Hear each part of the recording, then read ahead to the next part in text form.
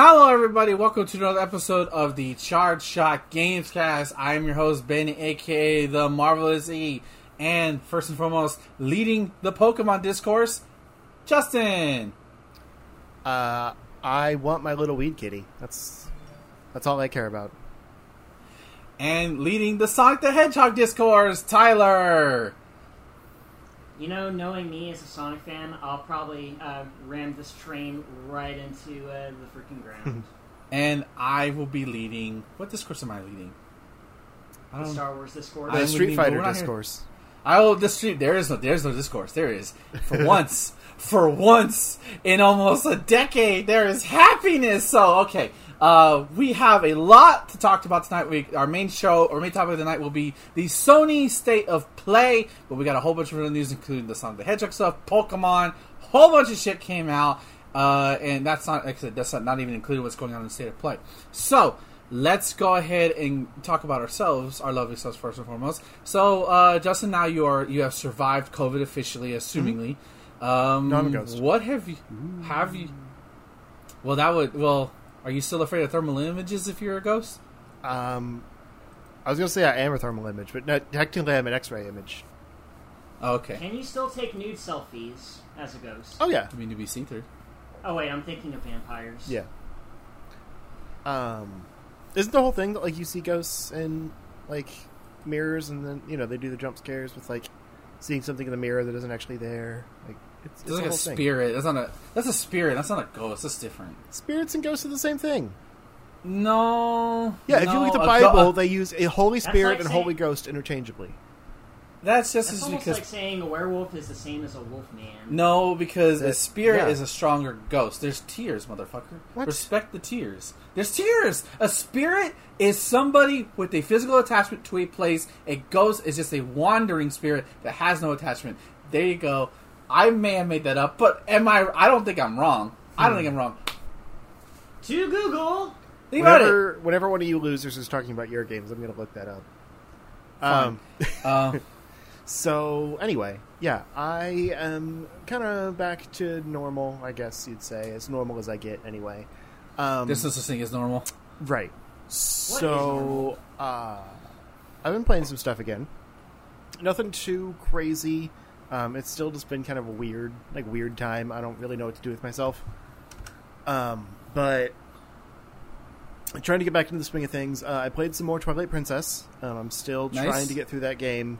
I've realized, if I don't, play too much of it at once, I'm fine. If I do, the lead up to a dungeon and then quit, and then do the dungeon and then quit, it's kind of, I have to do it in, short bursts.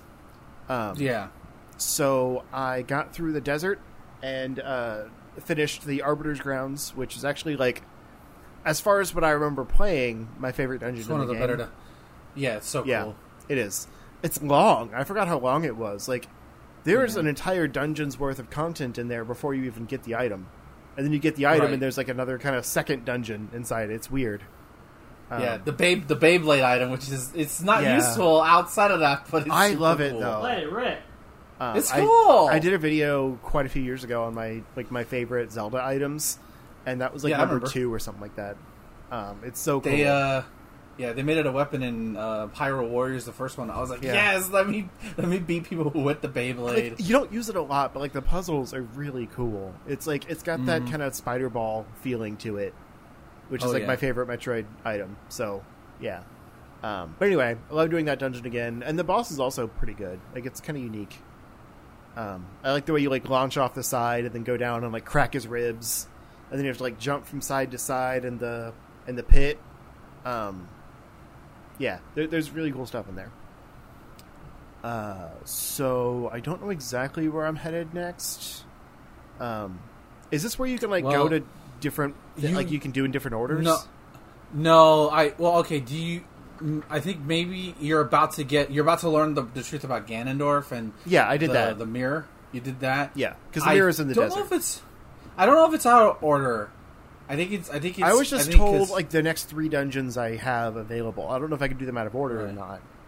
Yeah, because I always did Snow Peak next. So I'm assuming it's been so long since I've beaten the game. Yeah, I thought it went Snow Peak and then Temple of Time and then Castle in the Sky or whatever it's called. Yeah, I think that's how it goes. Castle in the Sky usually last. It's not. It's the Sky Temple. I called it Castle in the Sky because I am in a Studio Ghibli mood. But yeah. So I guess I'm headed to Snow Peak next, which is actually one of my least favorite dungeons. It's unique. I love it, but I hate the ball and chain, and it's kind of confusing to get around. Is that your way of saying that you hate marriage? Is that what you're trying to say? It's okay. We're here. We're friends. No.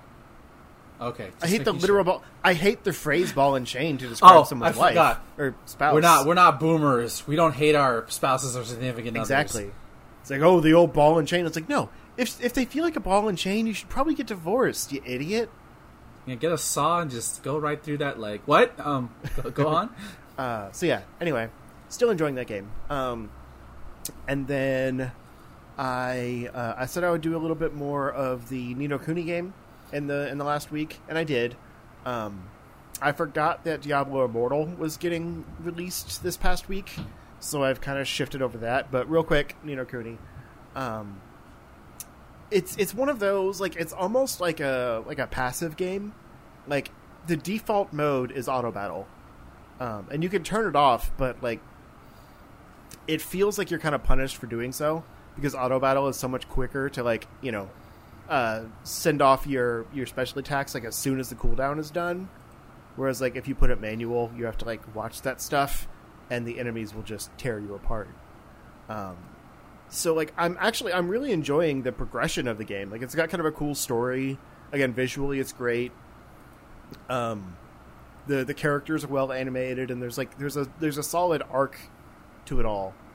But the only thing I'll say is it's kind of nice to play at work in the morning because it literally kind of plays itself. So you can, like, go pick up some odd jobs that are just, take out these enemies, whatever. Oh, the game's playing for itself. Call the police. And just, like, tap the auto navigate or whatever, and it'll do the quest objective, like defeat all the enemies, whatever, and then walk you back to the quest giver and turn it in. And, like, really the only thing you have to do is tap through a few dialogue boxes. So it's like if I get, if I'm, like, in the middle of something, I can just kind of let that go, do my work, and then come back, and the quest will be done. But, like, that's not the best. That's not the best marketing for a game that you are trying to play. To say, hey, you don't have to play this one; it just goes. Because it's not like a clicker game or anything. Like, it's literally just like it's an MMO that has auto battle on by default. So it's got all of those elements still. You just don't really have to actually engage with it that often, and that's kind of strange. But there's also, like, a weird allure to it, and I think that's just, like, the mobile game of it all, because you'll complete objectives, you'll get new equipment, like, you're still managing all the kind of behind the scenes stuff. It's just when you go out to combat, the admittedly normal, like, tedious combat that's in most MMOs, you don't really have to do anything; it does it itself. So it's not bad. Like, I kind of hate MMOs because of how tedious a lot of that stuff gets. So letting that stuff happen automatically while you just get the rewards and get to buff your character, like, it's not bad. It's just very passive. And I haven't really gotten to any of the other stuff in the game. Like, like I said, you can do, like, some farming and stuff later on. I've found a few of, like, the kind of the challenge dungeons where you can just go through and grind for gear. And, like, the field bosses that are kind of, like, instanced, like, large boss fights that you do with, like, a party. Basically everyone in the area at that time, like, a timer ticks down, and then everyone in that area can, like, work together to take the boss down. Like, that stuff's kind of neat, but it's still auto battle. Yeah, I don't like auto battles at all in any game. Yeah. Even when I'm grinding, I'm just like, let me just do it manually because I like playing. Like, the only game I feel like that auto battle is actually kind of acceptable is Xenoblade Chronicles, and even then, it's just whatever. Well, I like the option for auto battle, but, like, it's supposed to have a toggle where, like, you can turn it off, on, or semi, and that doesn't seem to work. Because, like, you can actually go in and set, like, the sensitivity of each one. So obviously when it's off entirely. When it's on, it's full auto. And when it's semi, it's, like, your presets So like you might have it so that your primary attack is auto, but like you have to select the skills and stuff yourself. But it doesn't seem to work like that, because no matter where I have it set, it just does the presets I have. So I kind of neuter myself, because like there's no way to just be manual. And I set up the semi mode to be like my primary goes automatically, and then I have to do the specials. But it just means like whenever I'm near an enemy, I automatically go over and start attacking them with my weak little primary attack, and it's like, okay, I guess I'm going to have to engage with this. So I wish I could like avoid enemies entirely and like choose when I want to fight, and then set it to auto for those kind of tedious quest objectives, or like have a manual mode entirely where like I can fight bosses and stuff, because there's still like there's some cool bosses or big enemies where you have to kind of avoid their area of effect cones and that kind of thing. But because it's auto battle, you're like constantly moving back toward them. So it's honestly a hassle to get out of the way of the attacks, because it wants to push your character back in if you have navigation turned on. It's kind of weird and at odds with itself. But there's a solid foundation there, and I think they could get this game like going well over time. But speaking of solid foundations on kind of weird launch games, like I said, I've also been playing quite a bit of Diablo Immortal. That Don't You Have Phones game. And ironically, it has a PC beta now. So I tried that one out too, just to kind of compare PC to mobile. It is literally just the mobile interface on a bigger screen, and it's got your mouse click controls to move around, and your skills are set to like the number keys. And that's about the only difference. It's still the same overlay and everything. You just get keyboard controls, which don't even feel that good. I kind of prefer to move around with the virtual stick on mobile. You have a little more control, especially with some of like the like I said, the bigger fights where you're like dodging AoEs and things like that. You have a lot more control with the mobile virtual pad than you do with like clicking yourself to a point and getting out of the way that way. But for the most part, it feels like Diablo on a mobile device. Like it's a polished game, aside from graphical glitches, because it's got that weird always online thing where like if it can't load the game properly, it just kind of like the graphics flicker. Like it has to actually like the game itself is stored online or something. So it's kind of tricky when I'm like playing at work on mobile data, because it's not always the most stable. But the base game is Diablo. Like you have 6 different classes I think to choose from, and they're all classics. There's the wizard, the barbarian, the crusader, necromancer, demon hunter. Kind of a mix of like Diablo 2 or 1, 2, and 3 classes. I picked the necromancer because like that's my OG. I'm not totally liking it, and I'll get to that in a second. But I mean, ultimately, like, I'm gonna try the necromancer. I love that class. So you, at least early on, you go through the game pretty quickly. Like it's just level after level after level, and you're also like, pretty much every mission is kind of just teaching you the mechanics of the game. So it'll be like, go talk to this person at the blacksmith, and they'll tell you how to blacksmith. And then it's like, go talk to the jeweler, and they'll tell you how to do gems. And all that's like in between just, trek from this city to this city, and fight things as you go, essentially. But later on, you get like the bounty board that has just a bunch of the kind of, tedious side quests just for rewards. And they're pretty, I mean, they're good rewards. But that's like the, go out to the dark wood and kill 60 fallen creatures or something like that. Like the kind of stuff you would just do while playing the game. Not a big deal. You don't really have to go out of your way. And like I said, they're free rewards. So, and then the actual objectives are kind of interesting in the way that Ben's doing goofy stuff with his green screen for those listening, and it's very distracting but kind of amusing. Sorry. Watch us live at 7 p.m. Central Standard Time over at twitch.tv/ZeroScore for the visual shenanigans that you don't catch in audio form. Anyway, yeah. Great audio listeners.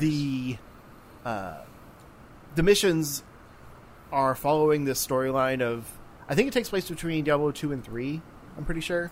And there's like these shards of the World Stone that have been like taken over by evil, and each shard is with some kind of, you know, big bad of each area, and you're basically like going through the objectives to get to that big bad, kill them, take the piece of the World Stone, take it back to Deckard Cain so you can like do some magic on it and try to like restore the World Stone to its original form. Yes, Ben? Are you playing Diablo Immortal, or are you playing Final Fantasy 1? I mean, it kind of has that like that fetch quest quality. And then every thing has a boss. So it's like, is this? It is kind of like that. Just a lot more, a lot darker. Because there's one where like the stone was like taken by some acolyte of like a, you know, a demon essentially, and she's supposed to like bring it to the, you know, this place and do like a blood ritual or whatever to summon the demon. And you go in and like try to stop her, and she ends up like sacrificing herself to, you know, as like the last ultimate act to bring back this demon that she believes will, you know, cure the world or whatever. I skipped through some of the dialogue, but it is all voice acted. Like it's not great, but it's voice acted, and that's pretty cool. Like I said, it feels like a Diablo game. And the cinematics are nice. The graphics look good on a phone. They look less good on the PC version, like on a bigger screen. But I'm sure there's some optimization they could do between those versions. It's just the PC beta, or the PC client is still in beta. So that's why it's literally just the mobile layout on PC. But yeah, there's some really solid stuff in there. I actually really like the equipment system, although I've read about some kind of pay-to-win stuff by the end. But they've simplified a lot of the way the equipment works. So basically every item kind of comes into like a combat rating, and that's the one number you see. And then it's like... Sort of, yeah. And then it has like any, you know, magical effects or whatever underneath that. Emmys. And... So it's pretty easy. Like when you grab something, it'll have like an up arrow on it, and you can see like, oh, this one's like a 900 combat rating. This one's a, you know, 1500 combat rating. Like I definitely want this one instead. And you don't really need to know all the nitty gritty of it, as long as like. I heard a cat. Cat. Sorry.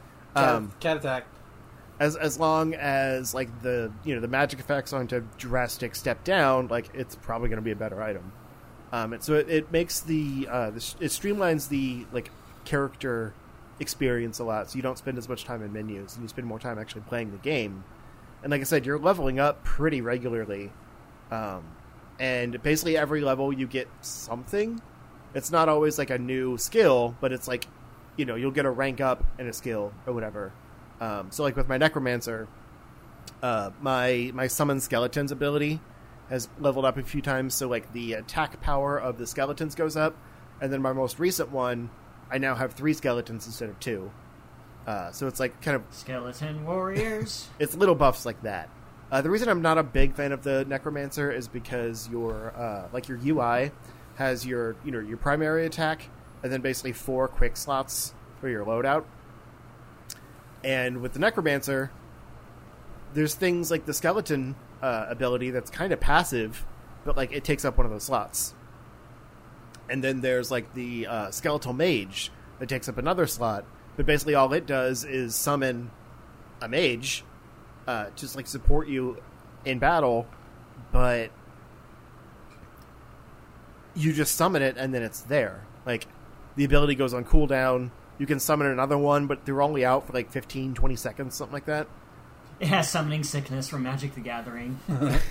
And then That's it. Like you're not like actively engaging with these abilities. You're just hitting the button to summon the thing, and then it does whatever. So the combat as the Necromancer feels a little stilted, because if you choose those summoning builds, most of your abilities are going to get taken up by things that you're not actively participating in. Which is the point of the Necromancer. But like I liked it back in Diablo 2 when there was like the quick swapping, like you could like F key all of your abilities. So you'd go like F1 skeletons, F2 golem, like kind of get everything out, and then swap over to your main attack that you're actually using in combat while those things are summoned. Whereas here it's like, okay, I have to micromanage this mage and make sure it comes back out every 15 seconds. I don't know. It doesn't feel as good. But I've read up on some of the other classes, and I might switch over to like the Barbarian. Sounds really cool. It's got some just like brute strength attacks, but it's also like its primary attack every third hit, I think, heals back some of the damage you do. So it's kind of got some cool like battlefield control abilities that keep you alive and like in the throes of combat. More so than the Necromancer, where I'm just kind of like running away to use my ranged attack while my skeletons do most of the work.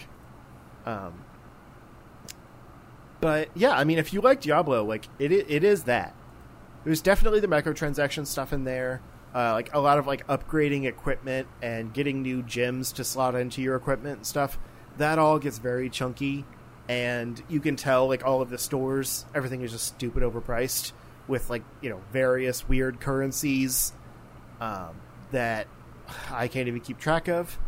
But just the base game of like running through and completing the missions, getting the rewards, upgrading your character, leveling up, like that's all classic Diablo.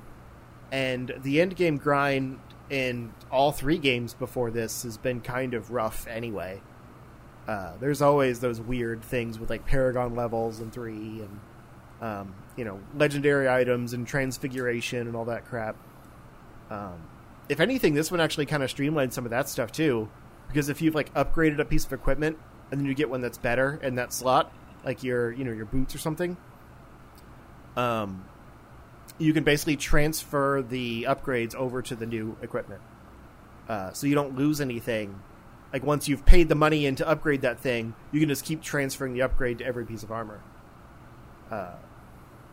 So like the end game stuff with the gems gets pretty bad, because there's like legendary gems and regular gems, and the legendary gems are seemingly like really hard to get. I've read some people like dropping $3,000 on the game just to see and getting like nothing to buff their character. Jesus. It's very much a crapshoot, but that's the kind of stuff like with free-to-play games, there's a learning curve. They see what works, what doesn't, and adjust accordingly.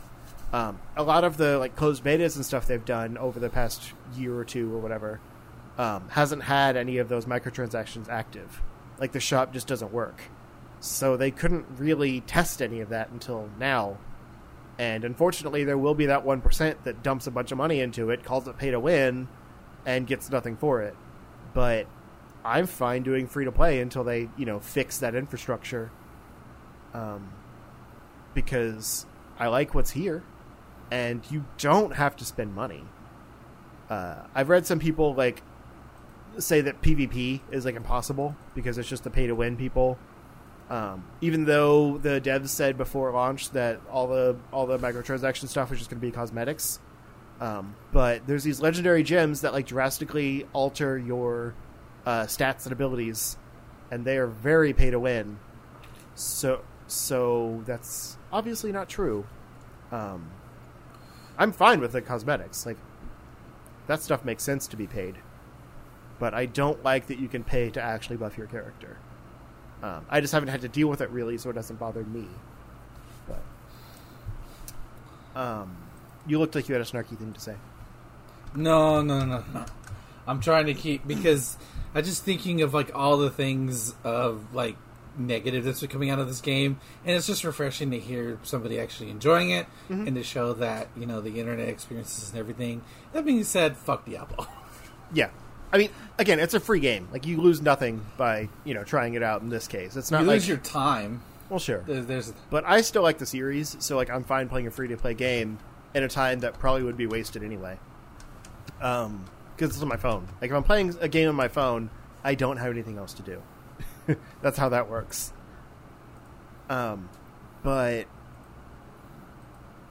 Oh, yeah, I was going to say, the chat in-game is very toxic. I've tried muting people, but apparently it doesn't actually mute them, like, in the chat. It just means they can't send you messages or anything. So it kind of ruins the point. It's like they still show up in chat, and they're being obnoxious. I want to clear out that log, but it doesn't work. You can't minimize it or anything? You can. I think there's, like, ways to just kill the chat. But there's some interesting information in there sometimes. Like, people looking for groups to do a dungeon, or, like, giving some tips for new players. That should and that be kind of like thing. They should have like on like I guess whatever the hub would be like a bulletin board. Like you just put that there. Versus you don't have to look at it in chat and dig through fucking racist, sexist. There's different chat channels. I just have like because the looking for group one is just like people posting. I'm doing this dungeon, need people. So any like actual like useful information is coming from other channels, and those can get flooded with terrible people. But it's usually like I've noticed it's a few of the same names popping up like every day, just being toxic. So they clearly just have nothing else to do with their time, and I can ignore them. Yeah, that's usually just how people are like. So just don't feed the trolls. But it is just there's always that like I lose a little faith in humanity seeing this. I don't want to live on this planet anymore. But yeah, the chat, I mean, it's not that noticeable. Like, it pops up whenever a new message happens, and then it goes away again. It's just, like I said, seeing those names and the horrible things they say is like, oof, I kind of wish I could just get rid of this entirely, but sometimes it's good, so, thus is the internet. And then, last but least, I think I mentioned I've been playing through some of the Harry Potter games again. Like ones I haven't played and then ones I have. And I kind of started off with a few versions of the first movie game. Specifically the PC and the GBA versions. Or sorry, the PS1 and the GBA versions. I can't get the PC one to work. I wonder why. It's very old. There's compatibility patches out there, but they're unreliable. Effort. But yeah, the PS1 game is bad. It's not good. Yeah. Like it's not just like graphic, like the presentation of it all. It's a bad game. Yeah, I remember that at the very because least. It's one of those things where it's like it doesn't guide you, but it also guides you. Like, you get a weird conversation with Dumbledore, like, when the game, becomes a game. Like, there's obviously, like, cutscene stuff before. But then you're just, like, dropped into Hogwarts, Dumbledore talks to you. Says nothing, really. Have you finished the tutorial, Mr. Potter? It's before the tutorial. And then, like, he just walks off, and it's like, oh, I can play now. Like, you haven't been told what to do or anything. Oh. But then you wander around, and, like, every door is locked but one. So it's like, okay, I guess I'm going into that one. And then, like, every person you talk to gives you a little bit of information. But again, only, like, one door is open. So you go through that door. And then it's, like, your first kind of mission or whatever. And Ron comes up to you and is like, hey, remember me from the train? The part that we skipped in this game? Yeah. Remember in that full motion video at the beginning of the game? No? Okay, then. Yeah, I'm from there. So Malfoy took your owl, and he's holding her captive over here in the library. You should go get her. And it's like, okay, didn't know I had an owl. Like, if you know nothing about Harry Potter and this is your first experience, why are you playing this? Yeah, why? That would be weird. That wouldn't fly. No. I mean, think about it. Like, this was like 2000. The series came out in 1997. So, I mean, that's not a long time. Like, this could be someone's first experience with Harry Potter. It's possible. Point is, they haven't introduced Malfoy yet. Ron's name-dropping this person that you didn't even see in the opening cutscenes, I don't think.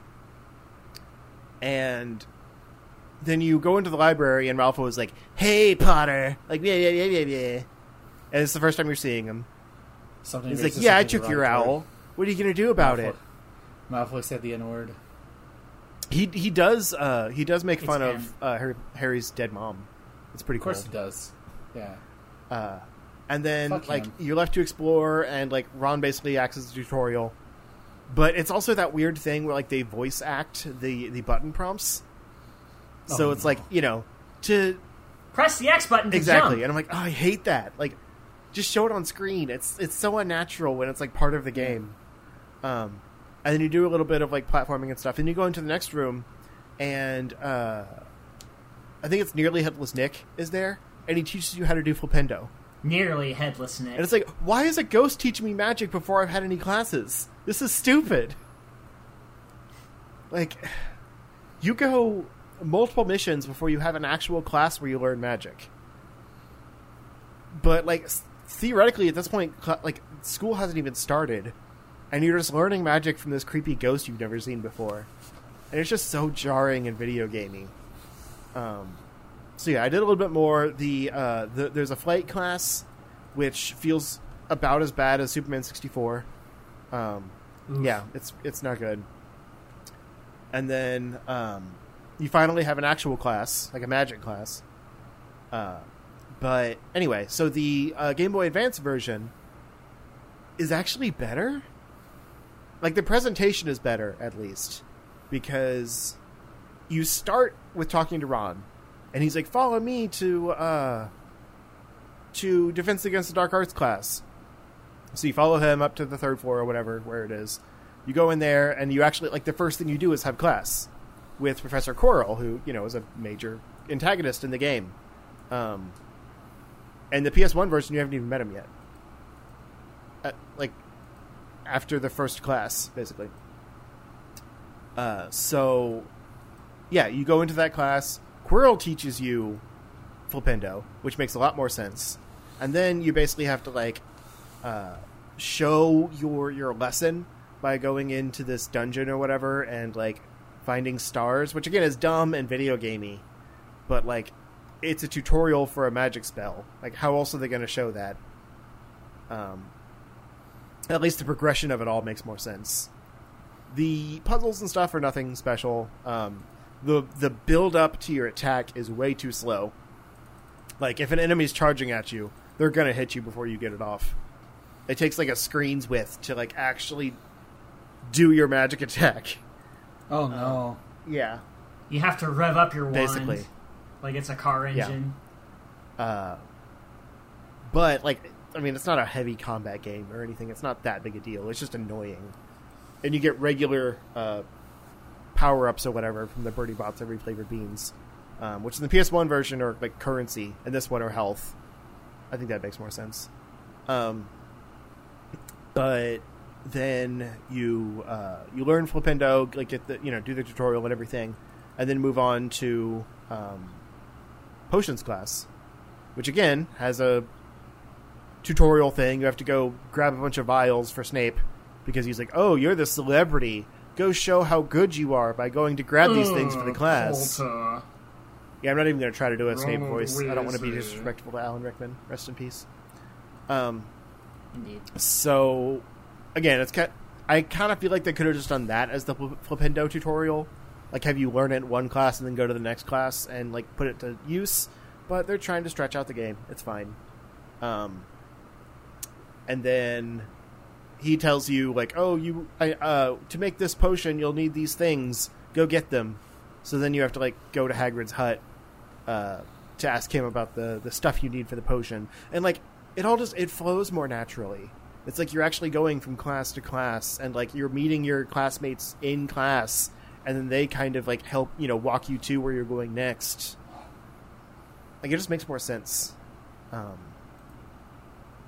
And weirdly, the environments actually look better. Because it's top-down 2D, I think they can focus on the details a little more. So where the Great Hall is just pathetic looking on PS1, it's the size of my room here, and has these dinky little pedestals that little cup-sized hourglasses sit on for the house cups. And in the Game Boy Advance version, it's actually like kind of more of like a grand staircase with like the pedestals lined up and looking, ornate. Yeah, it's weird, like how different these games are. It's also kind of fascinating. But like the PS1 game is just not good, and it was supposed to be the flagship title. Told you. Yeah. Like, I knew it wasn't going to be good, but, like, I didn't know how awkward the pacing was going to be. Also, like, I finally went to my first class in that game, and it says I'm, like, 19% complete or something. Like, it's got to be super short. Like I said, I haven't even met Quirrell yet. I imagine it's like the classes that you take in Bully, where you just do, like, periodic tests every now and again. It's like, well, you're done. Well, I mean, like, 19% done with the game. Ah. Yeah, because like when you go to the save point, it gives you like your percent completion. So I think I recorded for like half an hour, and that was 19% of the game. Damn. Yeah. You're only a fifth of the way to defeating Voldemort. Congratulations. Well, like half of Voldemort's head. Yeah, that's true. That movie is the reason why I'm scared of bath towels on people's heads. That's racist. How's that? What? Because it's not a bath towel; it's a turban. Oh, okay. Yeah. Quirrell's.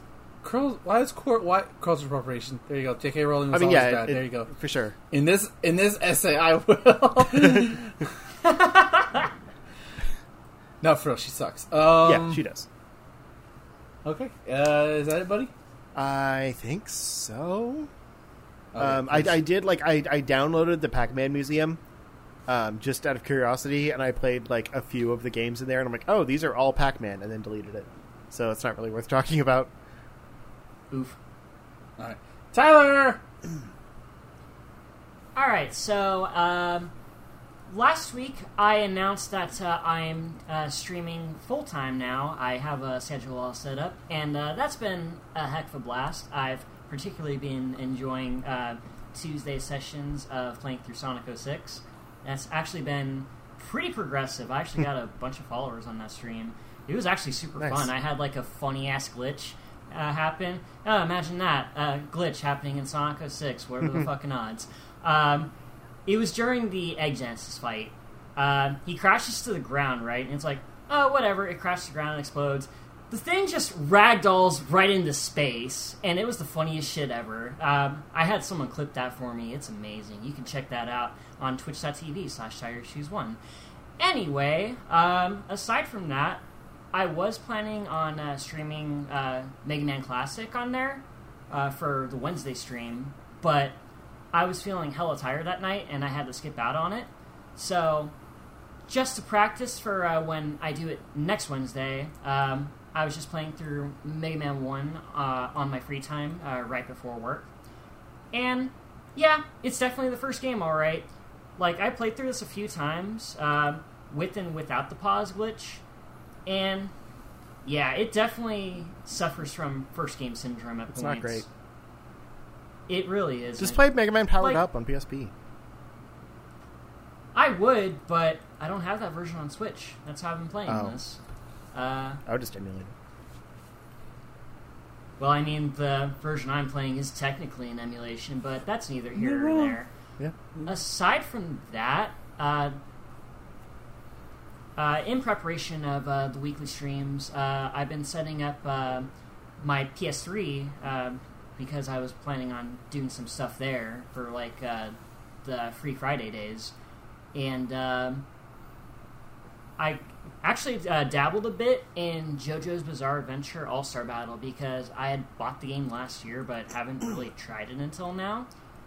The game's actually kind of neat. Like, it's kind of a 3D fighter, not like any of the Xenoverse games or whatever. Like, it's the same developer, but it's more traditional, per se. Like, you still have, like, 2D Hadouken controls for special moves and all that stuff. and it's actually kind of neat. Like, you have a dedicated button to summon your stands if your character is a stand user. The same button charges your Hamon if your character's from JoJo Part 1 or 2. I particularly... I haven't been playing much of it since I only just tried it out today. And just dicking around with the characters to see what they do. I've had the most fun with Joseph so far, because there is a really unique move that he does where it's basically a counter move where if you do quarter circle forward plus the taunt button and you time it with an opponent's attack, Joseph does the "so your next line is," and it's unique for every character he's fighting against. So, like, if he's fighting against Part 3 Dio, he'll be like, "So your next line is," right? Oh, God. And then Dio goes, huh? It's unique for everybody. It's glorious. You'd love it, Ben. There's a compilation on YouTube for that shit. Have you figured out the weird way to record/stream PS3 games? Oh, okay. Yeah. Just making sure. My Elgato, it's a big pain in the butt to record stuff on the PS3 with my Elgato, because there's a special cable that's included that kind of records in 720, but it kind of goes into like a composite video mode in order to do it. Oh. So it doesn't look nearly as good as it would in like regular HD format. Oh, I just used an HDMI splitter. Gotcha. I'll consider that next time. But for the meantime, that's pretty much what I have at the moment. So I'll just pass it on to our gracious host. So I've been playing Link's Awakening because I'm kind of waiting for Xenoblade Chronicles 3 to be on Switch, because I'm not really wanting to commit to something too long. So I said, fuck it! I don't want to play Triangle Strategy.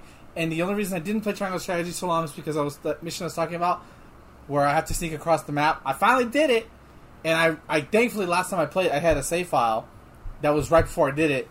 And luckily, I thought, okay, if I put him to sleep, and I thought if he woke up, that means I defeat everybody. No, thank God, I just had to kill him, and I killed him in 2 turns because I had all my mages there and everybody there. But I was like, I'll come back to you after I beat Link's Awakening. But as for Link's Awakening, I'm playing it. Like, it's not bad, but only because it's built off the basis of one of the best Zelda games ever. Mm-hmm. I still don't like the outer edges being fuzzed out. I hate that design choice. I don't know why they didn't just full screen it. It hurts my eyes doing that. It's supposed to look dreamlike. It sucks. Yeah. I don't care if it's dreamlike. It hurts. It's straining, and it makes me think that this what was so wrong with this game? Y'all couldn't get it to run optimized. And certain points, this game the frame rate just tanks at some points. I don't understand why. There's not even a lot going outside of the grass, which is really, really weird. But like it's charming. I do like the quality of life stuff where, like, okay, the dashes on the L button, the shields and the R triggers and stuff like that. You still have to switch out some things, but it's not as big of a pain in the ass as it was in the original game. Mm-hmm. And even then, it was a Game Boy game. You just dealt with it because it only had 2 buttons. That's why we need Oracle games in that same style. No, we don't. We do, no, we don't. So like, I'm enjoying it. I like the remastered music. I like, and it's fine. I think it's probably like for people who maybe thought the first one was confusing because you had such a small screen to deal with, and it's very easy to get lost in there, and everything kind of looks the same.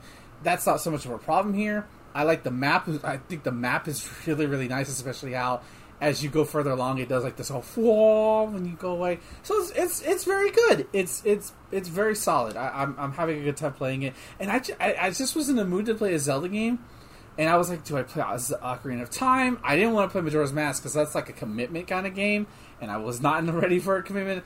Do I play Link to the Past again? I was like, no, I'm going to save that for the fall, winter. Actually, should do when I play A Link to the Past again. So I was like, oh, let me just pop in Link's Awakening, because I'm pretty sure, like, I'm already on my way to the Angler, get the Angler key. Didn't do that dungeon, so like I went into the Animal Village. Funny enough, I don't remember the trading sequence off the top of my head. Like, immediately it was just like bang, bang, bang, bang, bang. I just started getting them. There was a weird like bit in there, and like in the middle when I always forget what's next. But yeah, it's a pretty easy. I just talk with everybody, just like, oh, okay. I think that probably the one you might miss is like when you eat the monkey who gives you the I think it's a stick. I don't remember exactly, but so far I'm enjoying it. Like it's maybe because it's basically the same game from the original one. Even has the I didn't even know this. Even had the Game Boy Color dungeon that you can unlock in there, which is pretty neat. I never did that in the original when I played it on my 3DS. So that'd be cool to see. It's a cool dungeon. Maybe I should go play that version first and then play, because that's how it was originally intended. But because that's the reason that one's unique, because it has color. What color? What else have I been playing? I got caught up in the fervor of Star Wars once again and Obi-Wan Kenobi. Very good show so far. I've only seen the first few episodes, but I was like, I'm in the mood to play Star Wars. I'm in the mood to play Star Wars, and I was like, I don't want to play Fallen Jedi Order, although I did download it on PC, and I had it for some reason the game is default to epic settings. I'm like, nah, turn that shit down.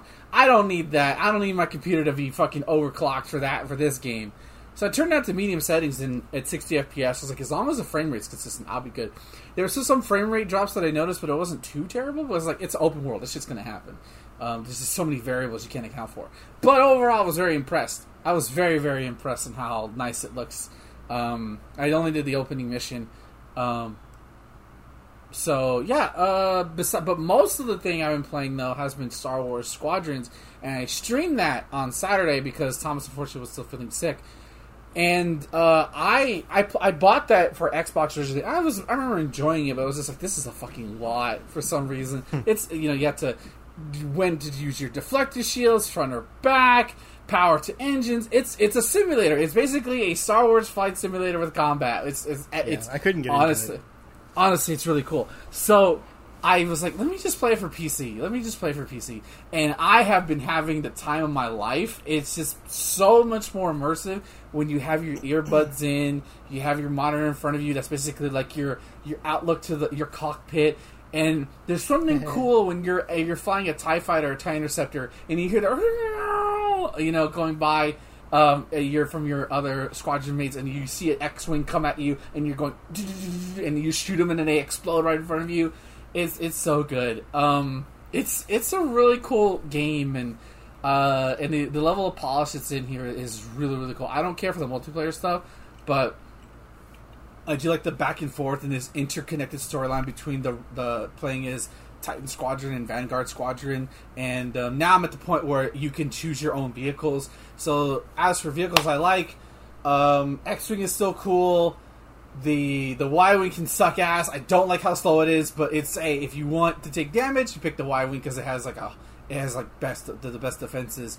And the A-Wing is really, really, I love the speed of the A-Wing.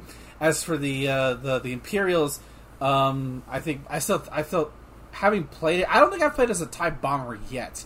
That would be pretty cool to try that one. I always like that big chunky one, but you got to play as this other one. I can't remember what it's called, but it basically has like disablers. You can like disable ships and stuff like that. It's really, really cool. But I still like the TIE Interceptor. But also flying as the TIE Fighter is just classic. And I'm a TIE Fighter.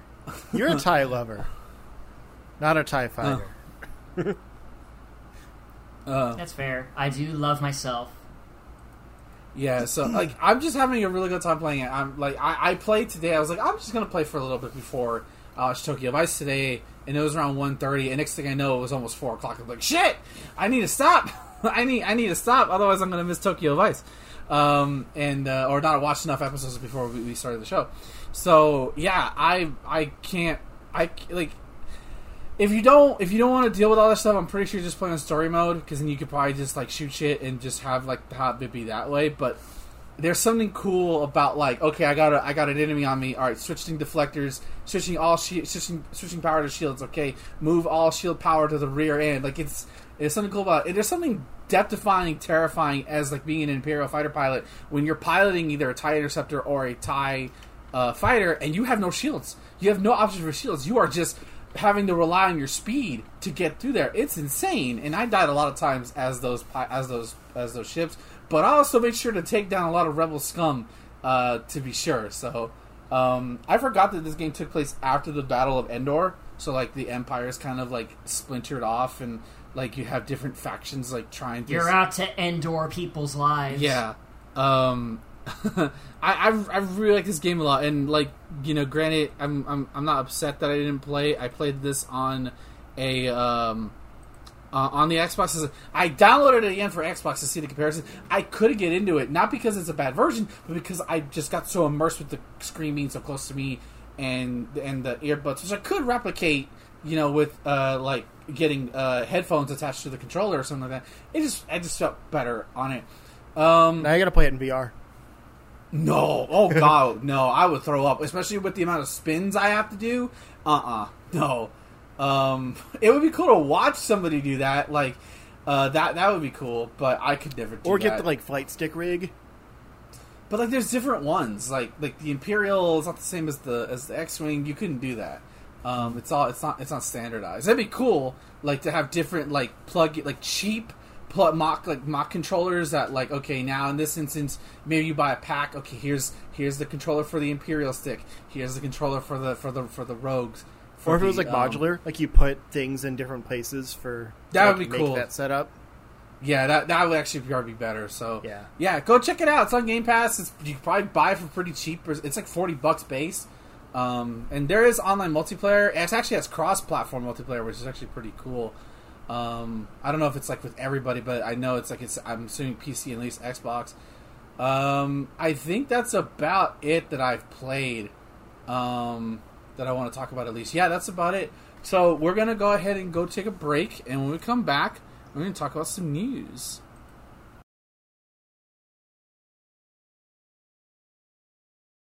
Hello everybody, it is now time for the news section of the Charge Track Gamescast, and we are going to open up with a surprise Pokemon trailer. It is now the second trailer of it, and for Pokemon Scarlet and Violet, in this trailer we are introduced to our new professors, Professor Sada and Professor Turo, who looks like the Chad dude.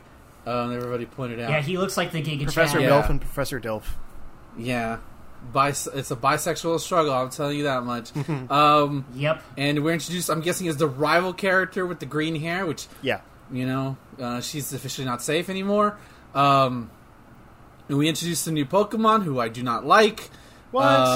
Yeah, I'm going to be that guy. I don't like the new Pokemon so far that they've shown. Oh. Not even Lechonk? Okay, that's the one exception because of its name only. Its design, I do not like. It's just very okay. It's a pig. The naming convention is great, but I don't like Smoliv. It looks too plain. I seriously thought Smoliv was a regional Badoo until they gave a name for it. Yeah, I mean it could have been, but but yeah, Lechonk is okay, but it's a Route 1 Pokemon, so like I'm not impressed by it. But it's a funny name. But Palmy is an early electric type, so that'll be nice. I don't like how it looks. Yeah. I don't either. But like it might get an evolution. It's clearly this game's Pikachu. Like there's always one. If it gets an evolution, I'll like it. Yeah.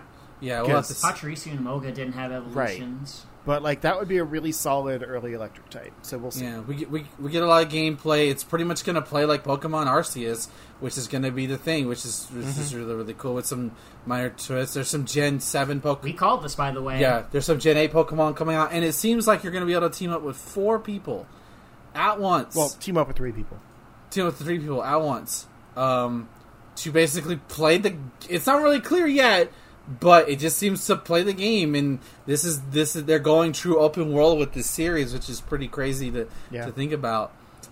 Which I mean that's why I liked Arceus. That's what I liked about Sword and Shield was the wild areas. So they're doing it and they're committing to it. And so far, I think it looks okay. It looks about on par with the other 3D Pokemon games. Maybe a little bit more polished, but not bad.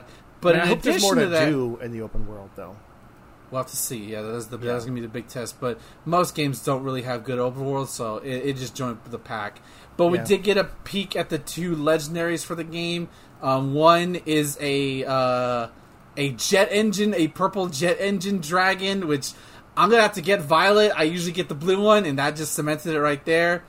and the other one is like another dragon with a wheel in its chest. It's the Akira motorcycle. Pretty much, yeah. Yeah. Do we have names for them? Yeah. Koraidon and Miraidon. And Miraidon. Yeah. Okay. So better legendaries than the legendary dogs. They both have Rhydon in their names. Like they are vehicles. Yeah. Rhydon D's I mean, nuts. one of them was a bike, one of them was a jet engine. I'm like that's pretty cool. I do like the designs. I will get the violet version, even if it means I want Professor Milf, but I want that cool future dragon. See, I don't like that. I don't like. It was one thing to split up Pokemon to like when Sword and Shield. Now they split up to 2 different gyms, and then now I don't like that trend. Like just like the Pokemon thing was one thing, okay, to trade, but like you're literally missing out like on another character altogether. Just put them in the same game. I don't like that. I don't like that at all. I wouldn't be surprised if both professors are Question in the game. your sexual preferences in one game only. There you go. But yeah, so the prevailing theories I've been seeing about this game is that obviously it's based on Spain. We all knew that, which is why some of the names are the way they are. Like Lechonk is Lechon, which is Spanish for hog roast. And then there was the professors. So kind of to transition, Sada is supposed to be Posada, which is Spanish for past, and Turo is Futuro, which is Spanish for future. And the legendaries are basically named after the past and the present. Coincidence? Yeah. I think so. Not. If you look at those things, as well as the clear, kind of retro versus future legendaries, and the whole Spain idea, it looks like they are going with like Scarlet is kind of the more classic. Which also the fonts on here kind of show that too. But Scarlet's the more like traditional classic era, and Violet's the more like futuristic focus, which is why I'm kind of leaning towards Violet because I like the future. But I think that's interesting, like past versus future concept. They haven't really done that yet. I mean, they had like the Gen 4 was that with Gen 4 had time and space. Yeah. But they didn't really delve into and Gen 5 had yin and yang. Right. They didn't really delve into actual like time, travel or whatever. And I'm wondering if this is actually going to deal with the stuff that happened in Arceus, where your character is like time displaced.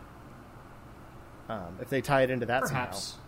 somehow. But the other thing that I've been seeing as theories is a focus on like Formula One racing, which is also big over there.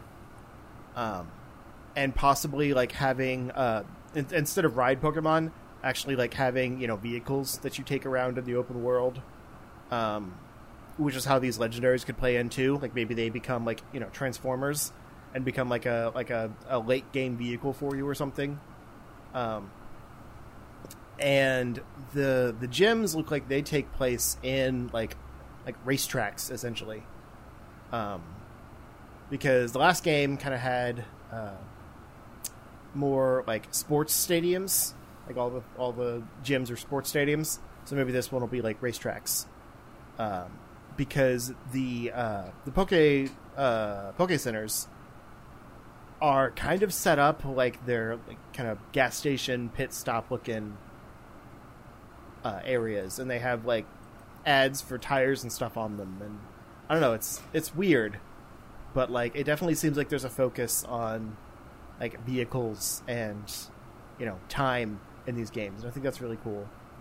There was also a weird little tease at the very end, which I actually haven't looked at since playing. Oh, it's coming November 18th. I don't know if we knew that before. No. But typically, Pokemon games have always released around late November, so that's not a surprise. Yeah, there's a weird tease at the end that's like crystalline, like a crystal wall that like a Pokeball goes by, and it could be nothing. It could just be like a Could be just somebody having fun with some special effects. That's all it could be. Yeah, but there's like it shimmers colors. Yeah, and I've seen people theorize post-credit scene. Yeah, I've seen people theorize that it's like a Gen 2 remakes, Crystal, essentially. Oh, God. Stop or it. Stop. Possibly, like, the gimmick of this game, dealing with, like, prismatic colors. So, I don't know. I just wanted to throw that out there because, again, I've seen the theories. And that's kind of intriguing. If you could, like, basically, like, change the Pokemon into something else, like, kind of a Mega Evolution, but maybe better. But that's all I got. All right. Let's go ahead and move on to another. On the same fucking day, we got our first ever gameplay look at Sonic Frontiers. Yeah, this has been very divisive among the internet. Yeah. And I think there are some criticisms that are to be merited. For sure. It looks like it's still using the same engine as previous Sonic games have been using. That's not a surprise. I mean, it kind of looks like Unreal or Unity or something. Like, it looks very plug and play. Yeah. Pretty much what we get is, at least because we're talking about this, and then there's a combat trailer we'll be talking about as well. It's Sonic going up the star structure, which I do like. It's these big sculptures, that you can go up to. Doesn't really seem a point to go up there other than to like drop down again, but that could just be something they have to add when the game is as they get closer. Adding. More it seems like some of it's just for like collectibles. Like these are the shrines. Sonic's version of shrines. Yeah, I like the aesthetic very much. I know some people were like annoyed, like, what are these rails hanging off from? Like, bro, rails hanging off nothing have been in Sonic for years. Like that's always been the thing. Listen, man, there are random springs hanging around in grasslands. You don't get to question anything in these games anymore. Yeah, I mean, I do like it. I think the big thing I'll note, and just like I think Justin's gonna say the same thing, is the pop-in's really bad. Yeah. Like it's really like bad. shit just like worse. They need to fix that for sure. But I like the vibe of this game. Like so far, like from what we've seen here, I can say that I have a positive reaction. I would love to run around this place. Like the one thing I just noticed when he drops down from the tower, and then the thing pops in. I'm like, oh, okay, that's really bad. Yeah. Yeah. But like I can see I would love to see the speed puzzles that you'll have to do to find what you need to find in this game, whatever the goal of this game is. Yeah, like honestly, the exploration looks pretty good, but the pop-in is distracting, and the world, like when you're not on one of these structures, like grinding around and stuff, seems very lifeless, like between areas. Like, I feel like my biggest beef with what we're shown here is they're still using the same Hedgehog engine controls that they've been doing since Unleashed. And for, like, an open-world game, that control doesn't really mesh well with it, honestly. Like, with this kind of control scheme, you're always expected to go fast in, like, one direction. You're not really expected to explore big open worlds like this. The control is a bit too chunky for that, in all honesty. But I could be wrong. They might fix it in the future. I could be too pessimistic about this. I've been burned by Sonic games before. Cough, cough, forces. I'm still more excited about this than the average Sonic game, but this gameplay didn't really do anything for me. I'm just still curiously optimistic. Yeah. I like that there's certain, like they did a way of solving the speed problem where, like, there's certain things, blue things that are along the wall that he can run along to, that keeps it running. I'm curious. I just think this game's going to get delayed to next year, though.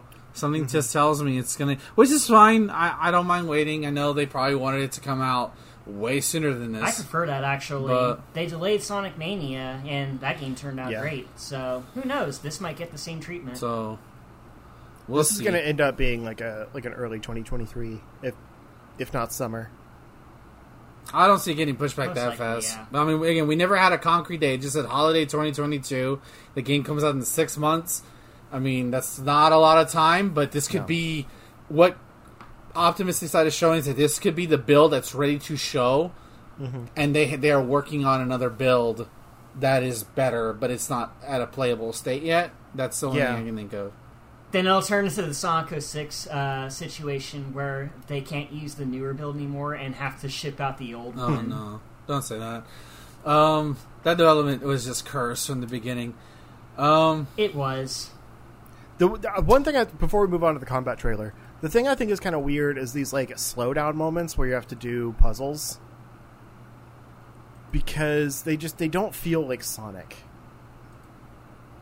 Well, I mean, he himself is too fast for us humans to comprehend, so they have to give us some nerve to keep up with him. Yeah, but it's like clear, like they're literally signposted, and it's like, hey, do this puzzle here to get something. I don't even know what the collectibles are. It's probably most likely a placeholder, in all honesty. Because this doesn't explain what any of the things you're getting are, or like what the point of the game is. And then like there's that like the spin thing, like around like when you go activate like a switch or whatever by kind of spinning data around it. Maybe that's what Sonic Central is. There is a Sonic Central that it was just announced today, a few minutes before we went live. So maybe they'll announce it there, or maybe they'll announce it when they get closer to the game. Where they'll give you an overall plot. I mean, we didn't know, like, to be like defended a little bit here.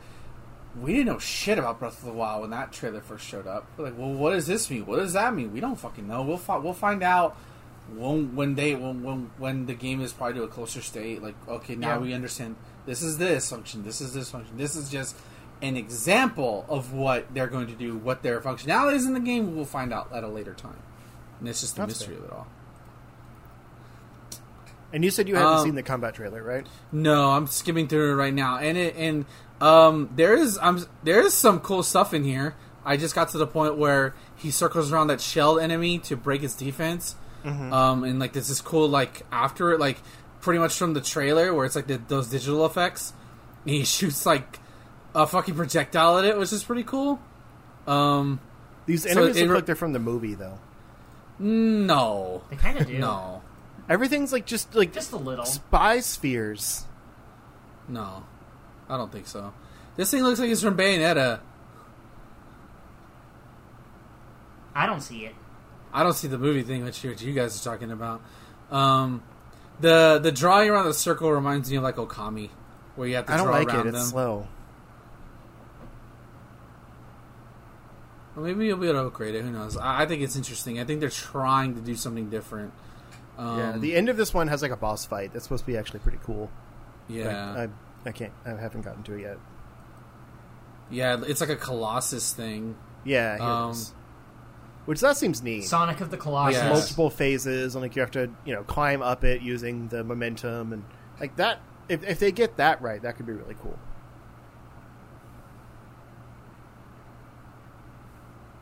But it also doesn't look like it plays very well. Yeah, that homing attack looks janky as hell, not gonna lie. Yeah. I don't know. Sonic's gonna Sonic.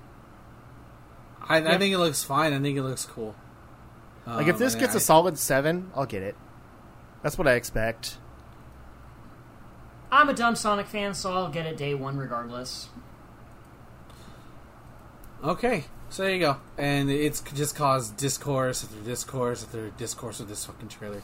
Alright. Let the games begin. Yep. You fuckers will never be happy. Next, this is a quick one, but EA, this is regarding to Madden. None of us play Madden, but I thought this was a nice little thing. EA Sports will honor the legendary coach John Madden by officially unveiling him as the cover for Madden NFL 23 across all editions and NFL Mobile. So just to give a little of you normies out there who don't play sports games, before John Madden, the now recently passed away football coach, used to be the face of his game, and he would be on there, and it was called John Madden Football.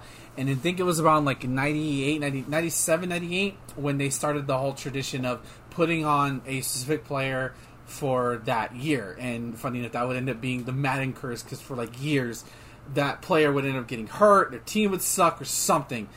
I'm really happy with this. I think it's been too long since, like, I get it. It's probably the players probably get like a lot of money for being on the cover of Madden, but I think this is nice to do that for I mean, like, you don't, like, obviously you may have had a football game with him, but the name Madden is synonymous with the NFL and its football and football. So I think this is nice. Plus, you can't pass on a curse Yeah, if the person's already dead. Yeah. I don't know. I think the curse has been broken, honestly. I haven't kept up on it recently, but like I know one year I watched, I was like, oh, nothing bad happened to him. I think last year was Kansas City. They've had for some of them, and I think this is cheating. They've had 2 people for like the game for a couple of years. I'm like, nah, fuckers, choose one. Stop being cowards. Stop hurt the NFL players' feelings. They have money. They'll be fine. Well, the point is the Kansas City boy, like he's still doing great. So yeah. I just can't remember his name right now. Okay, so skipping that one, we're going to include that in the Sony PlayStation State of Play. So, here's a funny one. This is revolving around Sega and another mini console. So, Sega's making another mini console, but it's not a Dreamcast Mini. It's not a Saturn Mini. It's not even a Master System Mini. Why would you want that? I don't know why you would, but it's not even that. It is a Mega Drive Mini 2. And it's coming out in October in Japan only so far. And of course, this, which was released in 2019, I have mine. It's right over there. I love that thing. Same. Sounds like this one's better. Announced the new console during a Japanese live stream. The Sega Drive Mini 2 is slated for release on October 27th. But it's not really announced for worldwide. It was released worldwide for the first Sega Genesis Mini. The miniature retro console will cost 9,980 yen, or somewhere around $75, which was about $79 for the original one. The Sega Drive Mini 2 is expected to have 50 games, spanning the Mega Drive and Mega CD, which would include Sonic the Hedgehog CD, Virtual Racing, and Pop Full Mail. Sega also announced the CD add-on mini for the mini console that will reproduce its classic look with its miniature CD read-along alongside the miniature console. It's very cute and appears to come with a simulated miniature cartridge for Virtual Racing and a simulated miniature CD for Sonic the Hedgehog CD. The Sega CD is a 4,500 yen extra, or about $35. Jesus Christ. And the add-on doesn't do anything or any extra capabilities. It's just for the look. I think they did this. I think they did this for the original Mini, where they made a tower, the Sega Tower, where you get the 32X and the CD. So, which looks ugly as shit, by the way. We don't have a list of games. I don't believe. They said some of them, but not some all of them. list. But there are rumors speculation going around that Hideo Kojima's Snatcher game, or I think, might be on this. Which again, I think it was only released in Japan, or if it did get released, yeah, it was Japan only. So like listen. Even if we do get this thing, I doubt we get that game because they would have to translate that for English, and that's a lot of work because it's like a lot of text. So that's cool, I guess. It gets a re-release, but like Sega, like, why? just why? Like, you still don't own a Sega CD? I mean, I had a Sega CD back in the day. I love that thing. It was super cool. I had Batman Forever on there, and it was a dope game. It just why can't I have my Dreamcast Mini? Why can't I have just? It's too much work. This is. Maybe that's next. They had more games they wanted to put out first. No, the 32X Mini would be no. Tyler, they do a 32X Mini before a Dreamcast Mini. I'm gonna look for you. I feel like they would combine like the Sega Saturn and Sega Dreamcast into one Mini. Why? They're two different. There's systems. not enough games on either of them. Bullshit. They're not. There's plenty of games for both systems. For the Saturn Mini, there's enough for 20 solid games on there. But this one has 50 on it. Okay, and the Super Nintendo one had 20. Well, that's Nintendo. They're cheap. Yeah, I'm just saying quality. Look, listen, quality over quantity. I will take 20 Saturn games that never got a re-release over 50 Mega Drive CD games that probably haven't been released a couple of times. I'd rather have both. Give me 50 quality games across the Saturn and Dreamcast. Now you're asking for too much. Let us know what mini console you want next. Okay, yeah, there you go. The mini Atari Jaguar. I will not buy this. I will not buy it. No. Yeah. No, I won't. Unless. Okay, you know how what will get me to buy it? and I know they won't do it because they don't have the license, so I'm safe. But if they put Batman Forever, the Sega CD version, on this in the US release, I will buy it. Because I love that game, because you could play as the Batboat in that game, and you could play as the Batmobile. It was super dope. It was really dope, and it's the one version of Batman Forever I remember. Or Batman Returns, not Forever, Batman Returns. Yeah, it's Batman Returns, I was going to say. I love that game, it was so good. Batman Forever on Genesis is boop. It's boop. Alright, this is our final bit of news of today before we move on to the main event. And this is regarding Nickelodeon All-Stars Brawl. And they have a big update, and they're announcing that voice acting and items are now available. Wow. As of right now. It should have been in the launch. They probably didn't have the budget for it. Yeah. But, yeah, which, I mean, and that probably hurt the game in the long run, honestly. But it's coming to PlayStation Plus. Yeah. It's one of the games for this month. That is true. So And here is the here's the voice cast that they listed. Jim Cummings is playing Shredder / Cat from Cat Dog. Tom Kenny is SpongeBob / Dog.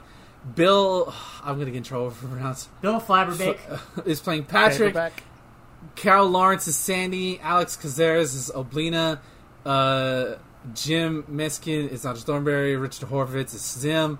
Vivian Vencer is Toph. Is it Toph? Yeah, Toph. Dustin Sandrella is Aang. Janet Varney is Korra. Are these all the original voice actors? Some of them. Most of them are. The only ones that I don't see for the original voice cast is they don't have Tim Curry as Nigel Thornberry. Well, yeah. Which, they can't afford him. That's probably Zim's can't not the afford original either. Zim's not original? Okay. No, it's still Richard Horvitz. Who was... I thought... Oh, wait, sorry. I'm thinking of someone else. There's another character... There's an actor I know from Invader Zim, but I guess he's not Zim. Fred Tascatore is Reptar. Bentley Griffin is Lincoln Loud. Jessica DiKiko... I don't know how to pronounce the name. DiKiko is Lucy Loud. Francesca Marie Smith is Helga. Townsend Coleman, Michelangelo. Cam Clark is Leonardo. Has this fucker been Leonardo since like 1989 or something? Yes, pretty much. He was also Liquid Snake. Jesus fucking Christ, dog. Abby Trotter is April O'Neil. Frank Welker, the legendary Frank fucking Welker. Billy West is Ren and Stimpy. David Kay is Powdered Toast Man. David Coffin is Danny Phantom. And Janice Kawaii is Jenny XJ9. So, cool. I mean, yeah. That's pretty sick, honestly. I mean, now, not gonna lie. Is Frank Welker the original Garfield? He might have. He's no, that was he was Megatron. No, not. I think he was Megatron. No, was he Megatron? He's been a lot. Yeah, he was Megatron. He was Fred and Scooby Doo. He's one of the OGs. He's been in a lot of shit. He was also Toka and Razor in Ninja Turtles too. Yeah, he's one of the OGs. You know, and now that this game got DLC with why is Hugh Neutron in this game? Why? Because memes rule the world nowadays. You fucked up, Nickelodeon All-Star Brawl. You don't. Metal Gear Rising: Revengeance predicted the future. This is why this thing sucks to smash. Because Sakurai was smart enough to not put Waluigi in the damn game and leave him as a assist trophy. If Hugh Neutron was like an item that comes out and said some fatherly advice that helped you up, fine. A fighter? Come on, man! You telling me that we got. Looks like you're going to the Shadow Realm, Jimbo. Not even. What is Ultra Instinct Shaggy and Multiverses? So that's also dumb, and I don't like that either. Because I would rather he get like strong off of Scooby's next or some shit. I'm gonna do that. That's also dumb. I don't defend that. Don't put the meme character. Stop it. Stop.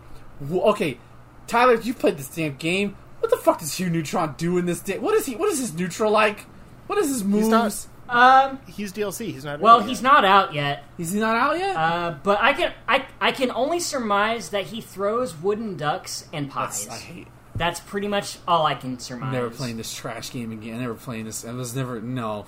I'm definitely even to doing play it as when he Shredder drops just to spite you. This is the only playable game that has Shredder in it in a modern sense, and it has. I'm not playing. You know what? I will. You know what? Fuck it. I will buy it just to go into training mode, pick Shredder versus Hugh Neutron, and just hit Hugh Neutron over and over again. I will just out of spite. We're getting Rocco, so that's going to I be don't cool. care about Rocco. No, fuck him. You heathen. Is Doug in this game? Can I beat up that I was gonna say, let's incel get piece? Doug. No, he's still in Disney jail. Let me beat up that incel piece of shit. Anyways, yeah. In this essay, I will describe how Doug is an incel. Okay, so there you go. Is it the question now? Is it too late? That's the question. Will this make people buy the game now? Will it make people come back to the game? Because when you go look at the Twitch views when it first came out, a lot of people playing it, and then fizzled out like super fast. Yeah, I kind of stopped after a week. Also, stop trying to be melee. You're not melee. You're not melee. Stop it. Stop. Move. Can we move past melee? Go play melee if you want to play melee. I would, but my disc is scratched. That's Melee's fault. that's Melee's fault. Just play Project Actually, M on PC. Yeah. Well, isn't it down or I can't? No, get that it's. shit I mean, anymore? it's out there. I don't think it's in active development anymore, but it's definitely out there. Okay. All right. So there you go. So now we are going to talk about the possibly greatest Sony state of play of all fucking time. I don't know about greatest. Well, let's be fair. It's only great. It was pretty hype. It's only great because the other ones have been mediocre, and about 50% of them were filled with Deathloop. So by their standards, it's great. Well, I mean, for being only third-party releases, like, it was a solid showing. Yeah. Okay. Let me know when we switched over. Are we switched over? Okay.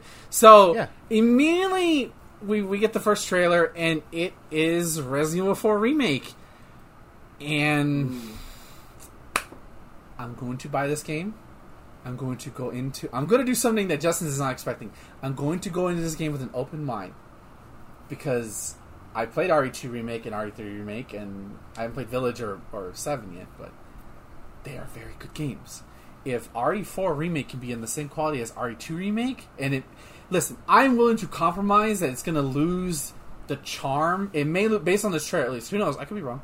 It could lose the charm of original RE4, but that's okay, because you know why? Because I got RE4 here, I got RE4 here, I got RE4 here, I got it everywhere, so I don't have to worry about the original version. It's even in the ceiling. How did it get up there? Exactly. Apparently there's a new voice actor for Ada, though. Yeah, I don't like that. Why? The first one in RE2 was great. Why the same Leon? And like, I don't understand that. That's so stupid, Capcom. Why? Also, this remake already goes down a point because Ada's no longer in the dress, and they're gonna make me pay for that shit. They're gonna make me pay for it. Probably. I mean, granted, It'll be a pre-order bonus. yeah, that's what I'm saying. That's annoying. Listen, Ada looks hot no matter what she's in. She's Ada Wong, okay? But that was the coolest part of her is that she's so hot. She wears this dress, and whatever. She's gonna look hot regardless. I'm gonna play the game. We get some of it. We get some of Las Plagas. That we don't get a lot, but we do get walking up to the village. This trailer didn't do anything to sell the game. It's just saying, "Hey, it's coming." But there's really no gameplay or anything. No, it's just like, hey, it's officially announced. We know this got leaked a year ago, but hey, here you go. Yeah. Also, it's gonna come to VR. So not only are we gonna have Resident Evil 4 HD, we're gonna have Resident Evil 4 Remake. Now we're gonna have Resident Evil 4 Remake VR. There's also Resident Evil 4 HD VR. Yes. There's a lot. Listen, Resident Evil 4... Did you see Susie's tweet about that too? Yes. Yes, I was going to allude to that. So, yeah, I will buy this game. I will try it. And I will compromise that it's probably going to have better shooting mechanics than the original. Because... I won't lie, that's probably the most part that's aged, but I still think it still plays great. But I'm not cautious. I think it's going to be good. But I'm okay with losing the goofier stuff, like, oh, your hand comes off shit. Yeah. So I think I mentioned this before, but I'm going to be streaming Resident Evil 4 eventually. No. With a friend kind of that's like loves the game, kind of guiding me and stuff. Wait. You didn't talk to me about this.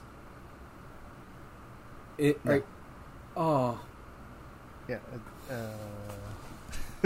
No, there's someone that that's been wanting to co-stream with me for a while, and I was just trying to find a good game to play with him. And so he suggested Resident Evil 4. I'm like, sure, we can do that one. It's not one that I would normally do, but like, if he can guide me, then that's fine. You've never suggested. Pretty timely, though. What?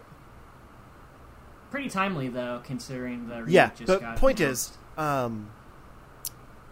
I asked him if it would be better to. Ben's really committed to this bit. I think he's actually gone. I mean, he's still got his headphones on. I know that. But anyway, I asked him if we should just do the new one or what, and he said that we should do the original and then the new one and like compare them. So I guess I'm getting this game, so that we can like play both and compare. I don't know that I'm looking forward to that, but I'll do it. It's not even scary. Not even scary. I mean, I've never gotten past the village before because it scares me. It's so. not even scary, dog. RE3's worse. Okay, so there you go. Moving on. After that, we have some Resident Evil 8 news. It is also getting VR treatment. We actually got gameplay of it in here, which is cool because it's coming to PlayStation VR 2. Not much to say VR here. 2 must be powerful. Because the game doesn't look sacrificed at all. No, I thought it was the same game until they showed the floating hands, which always breaks my immersion. It's like, now you can look up to see Lady D staring down at you and question why your boner's sticking out. Yes, Lady D. So after that, we got a Walking Dead game, which, that was Saints and Sinners Retribution. I think it's DLC for Saints and Sinners. I didn't know that. It said Chapter 2, so okay. Then I guess it's like a sequel because Saints and Sinners is actually a pretty popular VR Walking Dead game. I've never played it, but it's supposed to be pretty good. Oh, okay. After that, I'm assuming this is a sequel then, with a vague 2022 release date. So 6 months to get it out, guys. After that, we have some more look at Horizon Zero Dawn in VR, which there was No Man's Sky first, I think. No, I don't know why I thought Horizon. I was looking at it and I saw robots. I was like, yeah, never mind. Yeah. No honestly, at first I thought this was Outer Worlds VR, and I was like, that's awesome, but it's No Man's Sky. I would play that in VR for sure. Cool. I mean, like, the game that just keeps on giving. The comeback story doesn't stop. Mm-hmm. Then we got our deeper look at Horizon VR, which has a proper title. This does not look bad at all. Like, it looks really great. You're not Aloy, apparently. That's kind of strange. I think that's fine. Let's explore the world a little bit more. It looks beautiful. There's probably some things you could probably fuck with. The one thing I'm pausing on is they're overlooking the mountain. There's like this big tentacle monster on top. I want to know what the fuck that thing is. Seen enough hentai, I know where this is going. Jesus Christ! You it moved branches out of the way, yeah. This is really cool. Mm-hmm. Not a bad. That's not a tech demo. That's a game. Mm-hmm. This is a game. So shout outs to them for putting money into it. There's some. I just hope you actually move around in this space, and it's not like a, you go from scene to scene type thing. Yeah, that would be neat. But I guess we'll have to see. Maybe it is move to move because that's how they keep it. So almost looks on rails. I mean, that wouldn't be a bad thing. As long as it's stable and it's long enough. I guess. After that, the thing that Insomniac said it would never happen, Spider-Man for a remaster, just to be clarified, is coming to PC. The critically acclaimed Spider-Man game is coming, and they show footage. Apparently this is captured at PC, and I can't wait. I can finally play Spider-Man. Ben can finally play this game. Let's go. Good. August 12th. Okay, I was like, I don't remember the release dates anywhere, but like August 12th. That's 2 months away. It's gonna be $70. Yeah. It's. I can't wait. I'm going to stream this game. I will stream this game. I can't wait. I'm so looking forward to this. I'm just waiting to see what the mods are going to look like.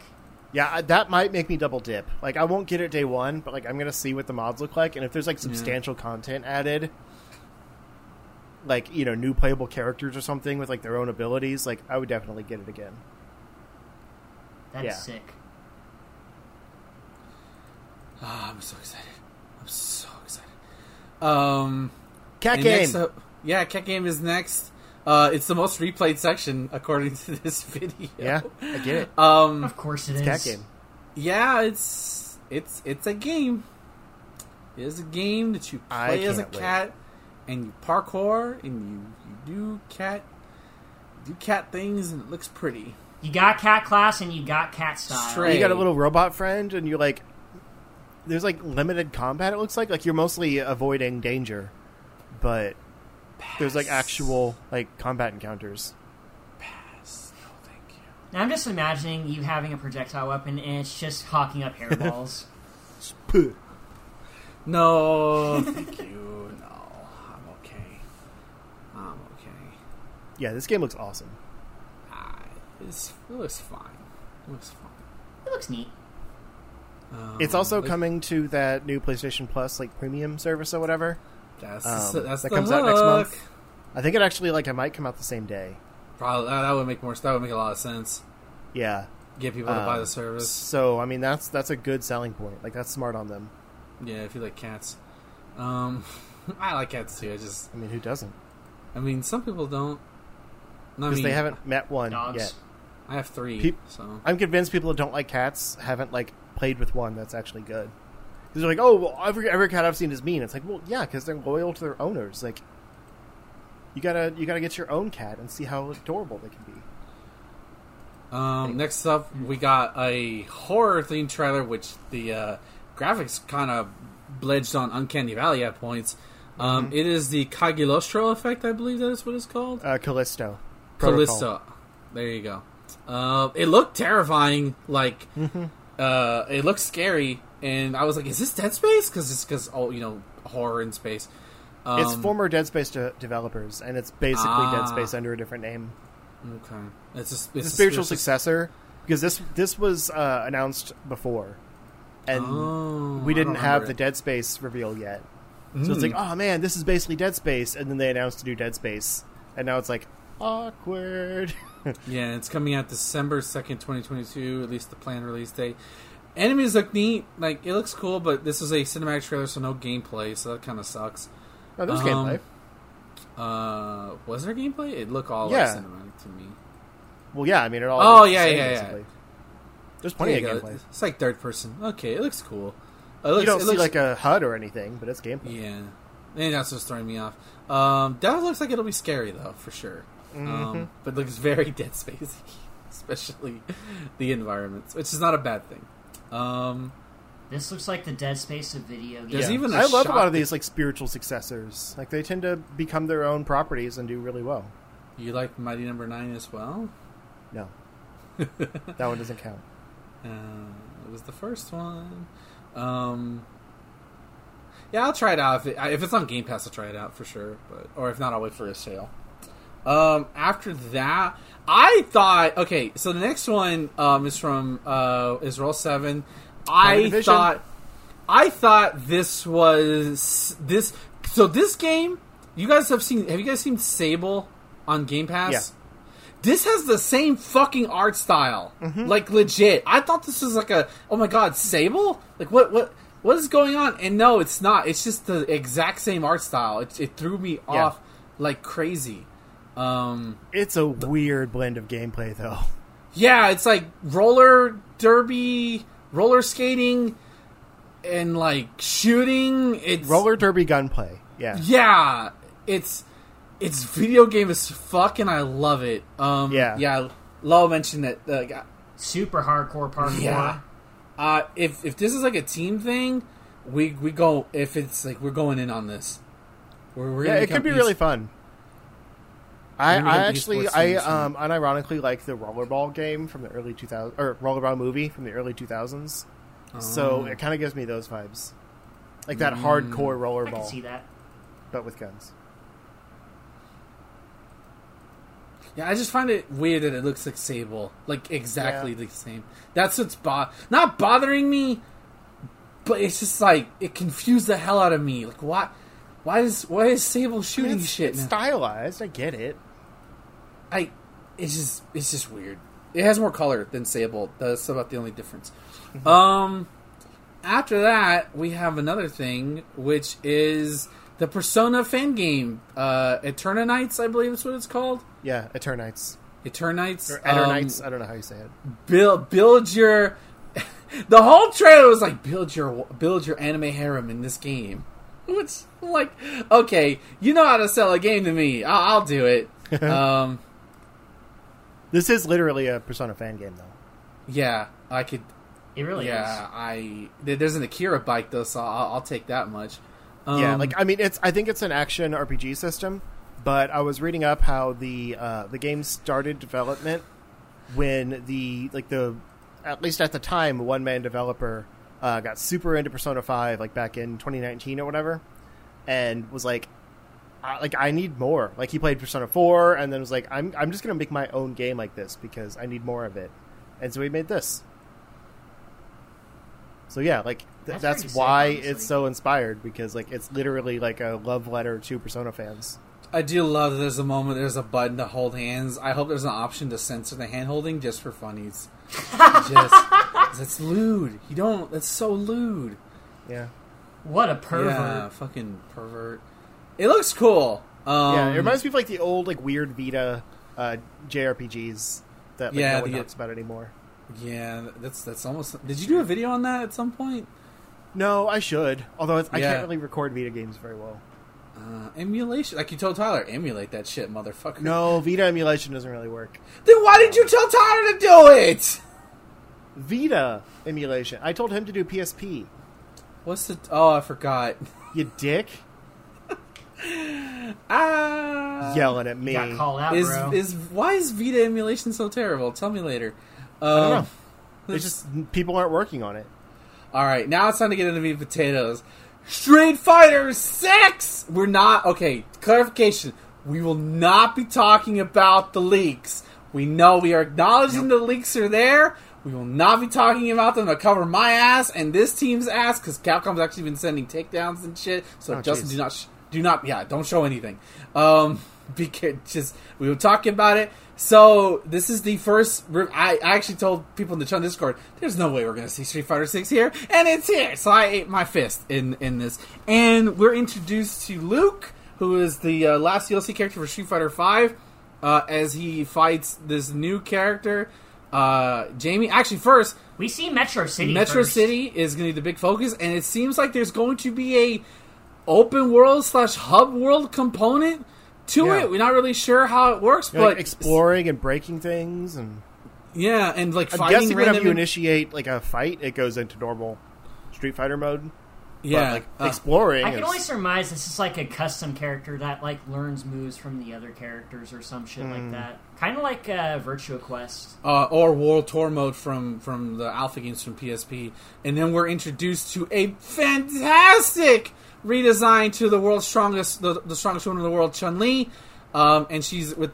That redesign is awesome. Yeah, and then we see Ryu with a more fully looked, where he has this cool cloak around him, very similar to his master Gouken rather. Actually, no, it's actually Oro's gi, because I said reminiscent. He does train. Saying reminiscent. He wears it like you said. Gouken. Well, I meant Gouki. I meant Gouki. Gouken is whatever. I know what I meant. Chun-Li training against somebody. It's not Li Fei, unfortunately. That's what they said. Yeah, I thought it was the girl that she adopted at the end of Third Strike, but I guess not. No. They were introduced to Street Fighter's first ever drunken boxer character, Jaime. I will pronounce it Jaime, not Jamie. It's Jaime when I see that name. Yeah. And we actually get gameplay. Chun-Li has booty physics. They gave her butt physics. Let's go. Don't take it away. And this game looks great. This game looks really good. It actually looks really cool. Not gonna lie. It looks like this showing was way better than when they first showed Street Fighter. Oh, 5, for sure. Which I'm pretty sure they learned their lesson. Yeah, it feels like they are.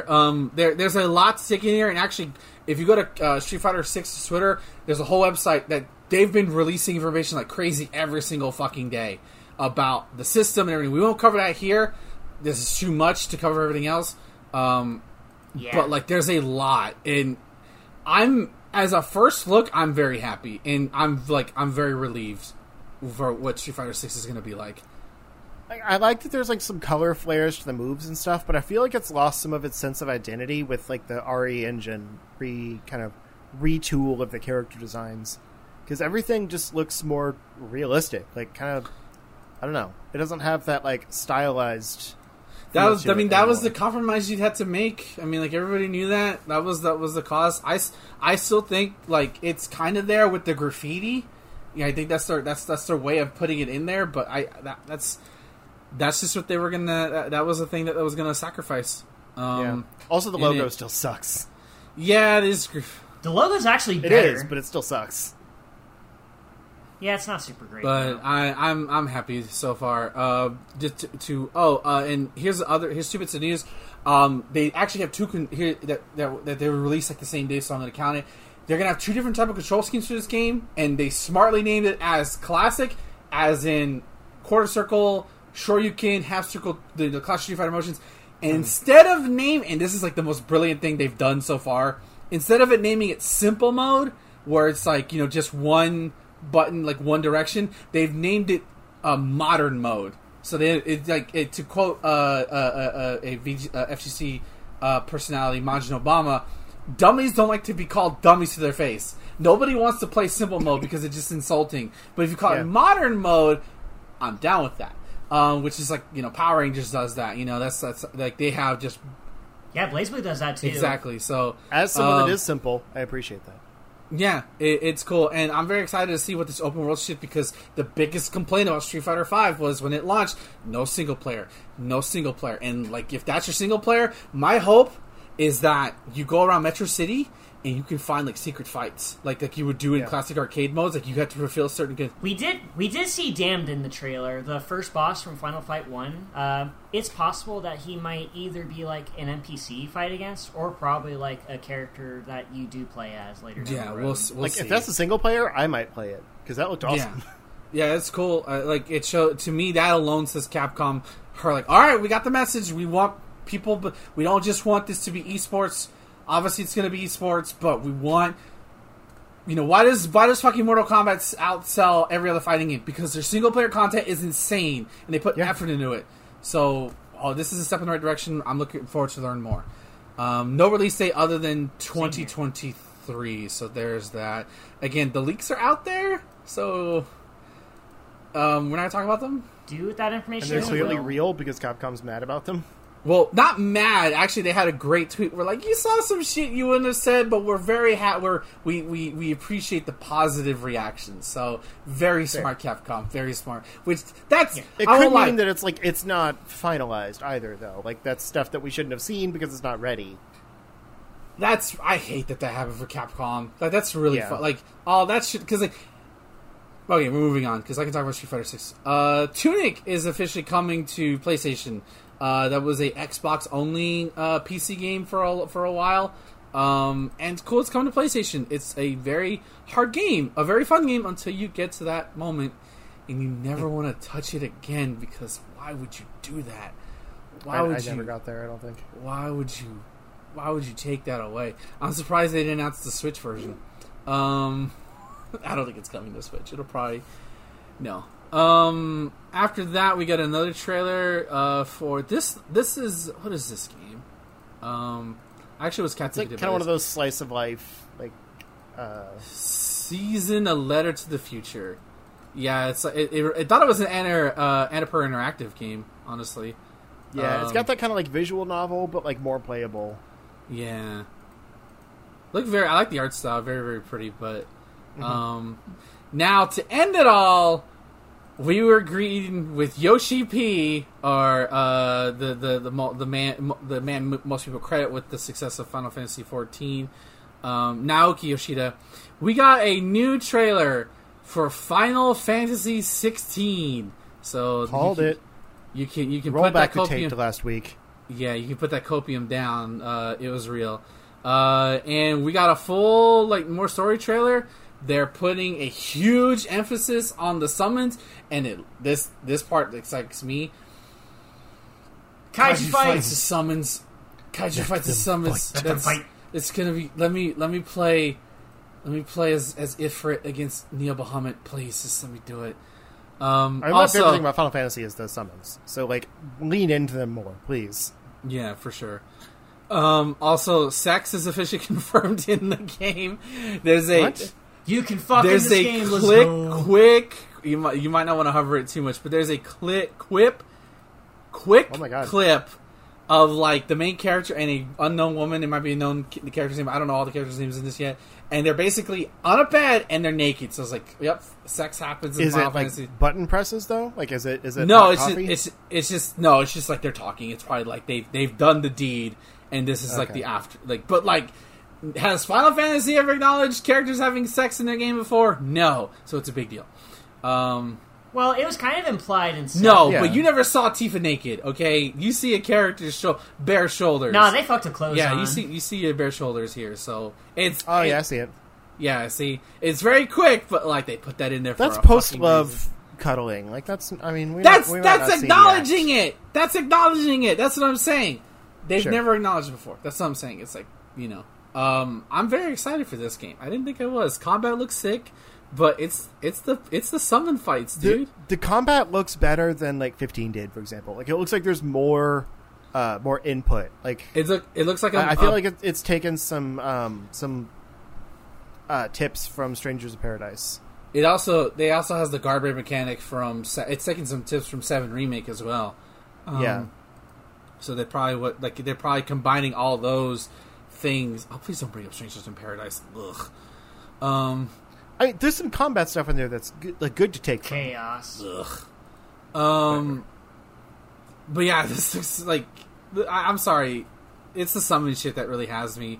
Like you can actually play as them in this big action set pieces. Although Shiva looks kind of boring. Yeah, listen, you gotta have one summon / giant monster that's always gonna suck compared to the rest. It's always gonna happen. But it's almost never Shiva. It's sad that this is the closest we're gonna get to a Godzilla fight. This time it is. I love the logo too, with Phoenix, and I think is that Bahamut or is that? I can't tell what the bottom one is supposed to be. It's Bahamut or Garuda. Yeah, because that one I didn't recognize that one at first. It looks cool, but they closed it out with Final Fantasy 16. There was nothing else. In summer next year. Yeah, that's a lot quicker than I thought it would be. Yeah, I mean, I know some people thought, it might come out this year. No, because they have Forspoken coming out, and there's no way they're going to drop it like that. But it doesn't need to come out this year. It's already a solid year. Yeah, for sure. Favorite thing from State of Play that I got announced. I mean, it's got to be Final Fantasy 16. That was a great trailer. For me, at least. It was pretty great. I mean, mine is Spider-Man coming to PC. That's not Street Fighter 6? I need to... Listen, man. I can play Spider-Man sooner, so I have to wait to play Street Fighter 6. I'm very happy with Street Fighter 6. But the fact that I've been wanting to play this game since it came out, and seeing how good it was, and now I can play it, and I have, unlike when I had my old computer, which was ass, and I have a monster of a machine that can probably handle it. It should be able to handle it at medium settings. At least fine enough. Probably not ray tracing. Yeah, I don't understand that anyway. Yeah, I don't. Puddles. I don't. Who gives a fuck about puddles? Puddles. How do they work? But I just want to play as Spider-Man. The one thing that pissed me off. Spider-Man No Way Home's coming out. I'm in Spider-Man Fury. I can't fucking play Spider-Man. Even if I wanted to load up that shitty Avengers game, I can't play Spider-Man there because Sony wanted to be dicks and we're gonna hold Spider-Man to our side. And you know what? That Spider-Man looking like shit anyways. Fuck y'all. Yeah, he's not great. Yeah, exactly. There's your exclusive character that you paid for. You didn't pay for, but you bought the game for. have fun. Fuck Avengers. Tyler, what about you? There it is. I'm gonna have to say Street Fighter 6 because I didn't catch the state of play while it was live, and it was the game that I saw the most. And out of all the trailers I saw after the fact, it was the one that impressed me the most. Besides Final Fantasy 16, of course. So yeah, there's that. Yeah, it was impressive. Yeah, it got me hyped for a Street Fighter game. Like, that's impressive. Yeah. Yeah, I will body you there just like I body everybody else. Yeah, all right, keep talking. Watch this be a twist of fate where Justin becomes the expert. Because doesn't want to commit to it like I will. That's the difference. Nope. That will all. It'll be funny though. I mean, like in an alternate reality, sure, maybe where Justin's the alpha and I'm not, but it is what it is. Justin, you should commit just to piss him off. See, here's the thing. I don't. He has to work for it. I don't. I just go in there and know what I'm doing. That is the key thing. X4 race. I mean, that's X4. We're not talking about that. We're talking about fighting games. I didn't train in Tekken and I beat your butt. All right, enough smack talk from me. I mean, hey, fighting games are all you've got, so I'll give it to you. That and platformers. Yes, I like platformers. RPGs. I have that too. I do.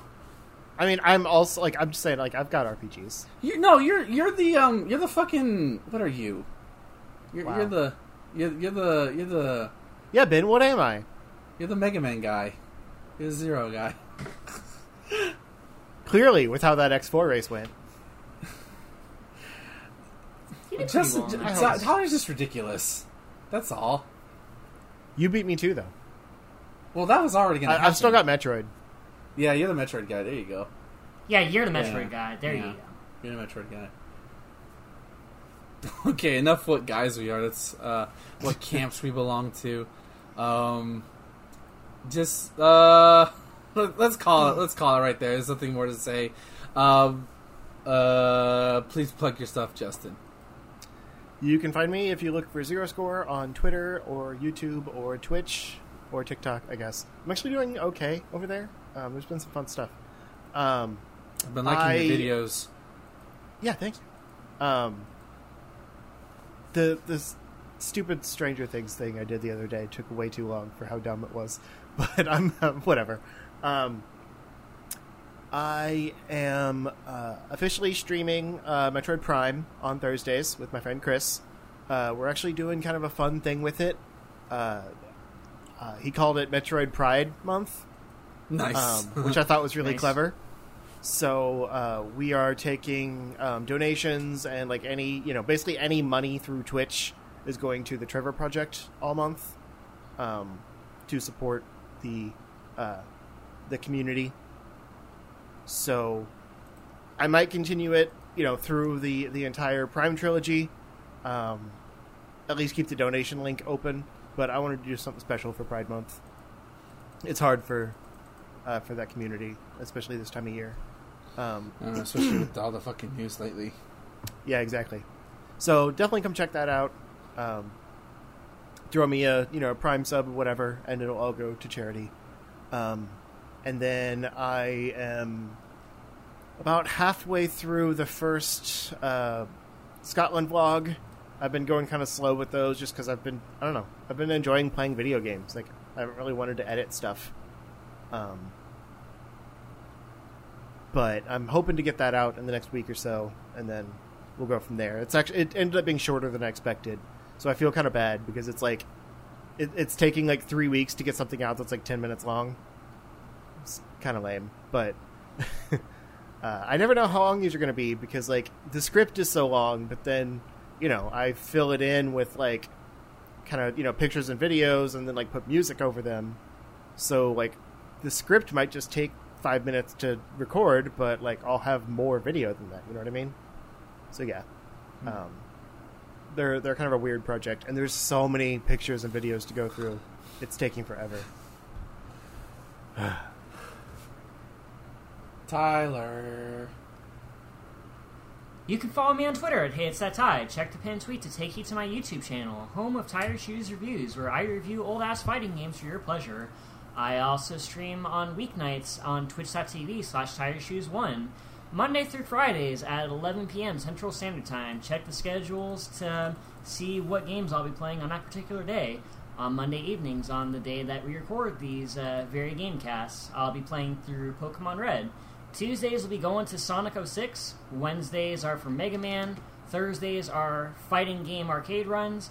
And Friday is whatever the fuck I feel like. I still haven't decided on those quite yet.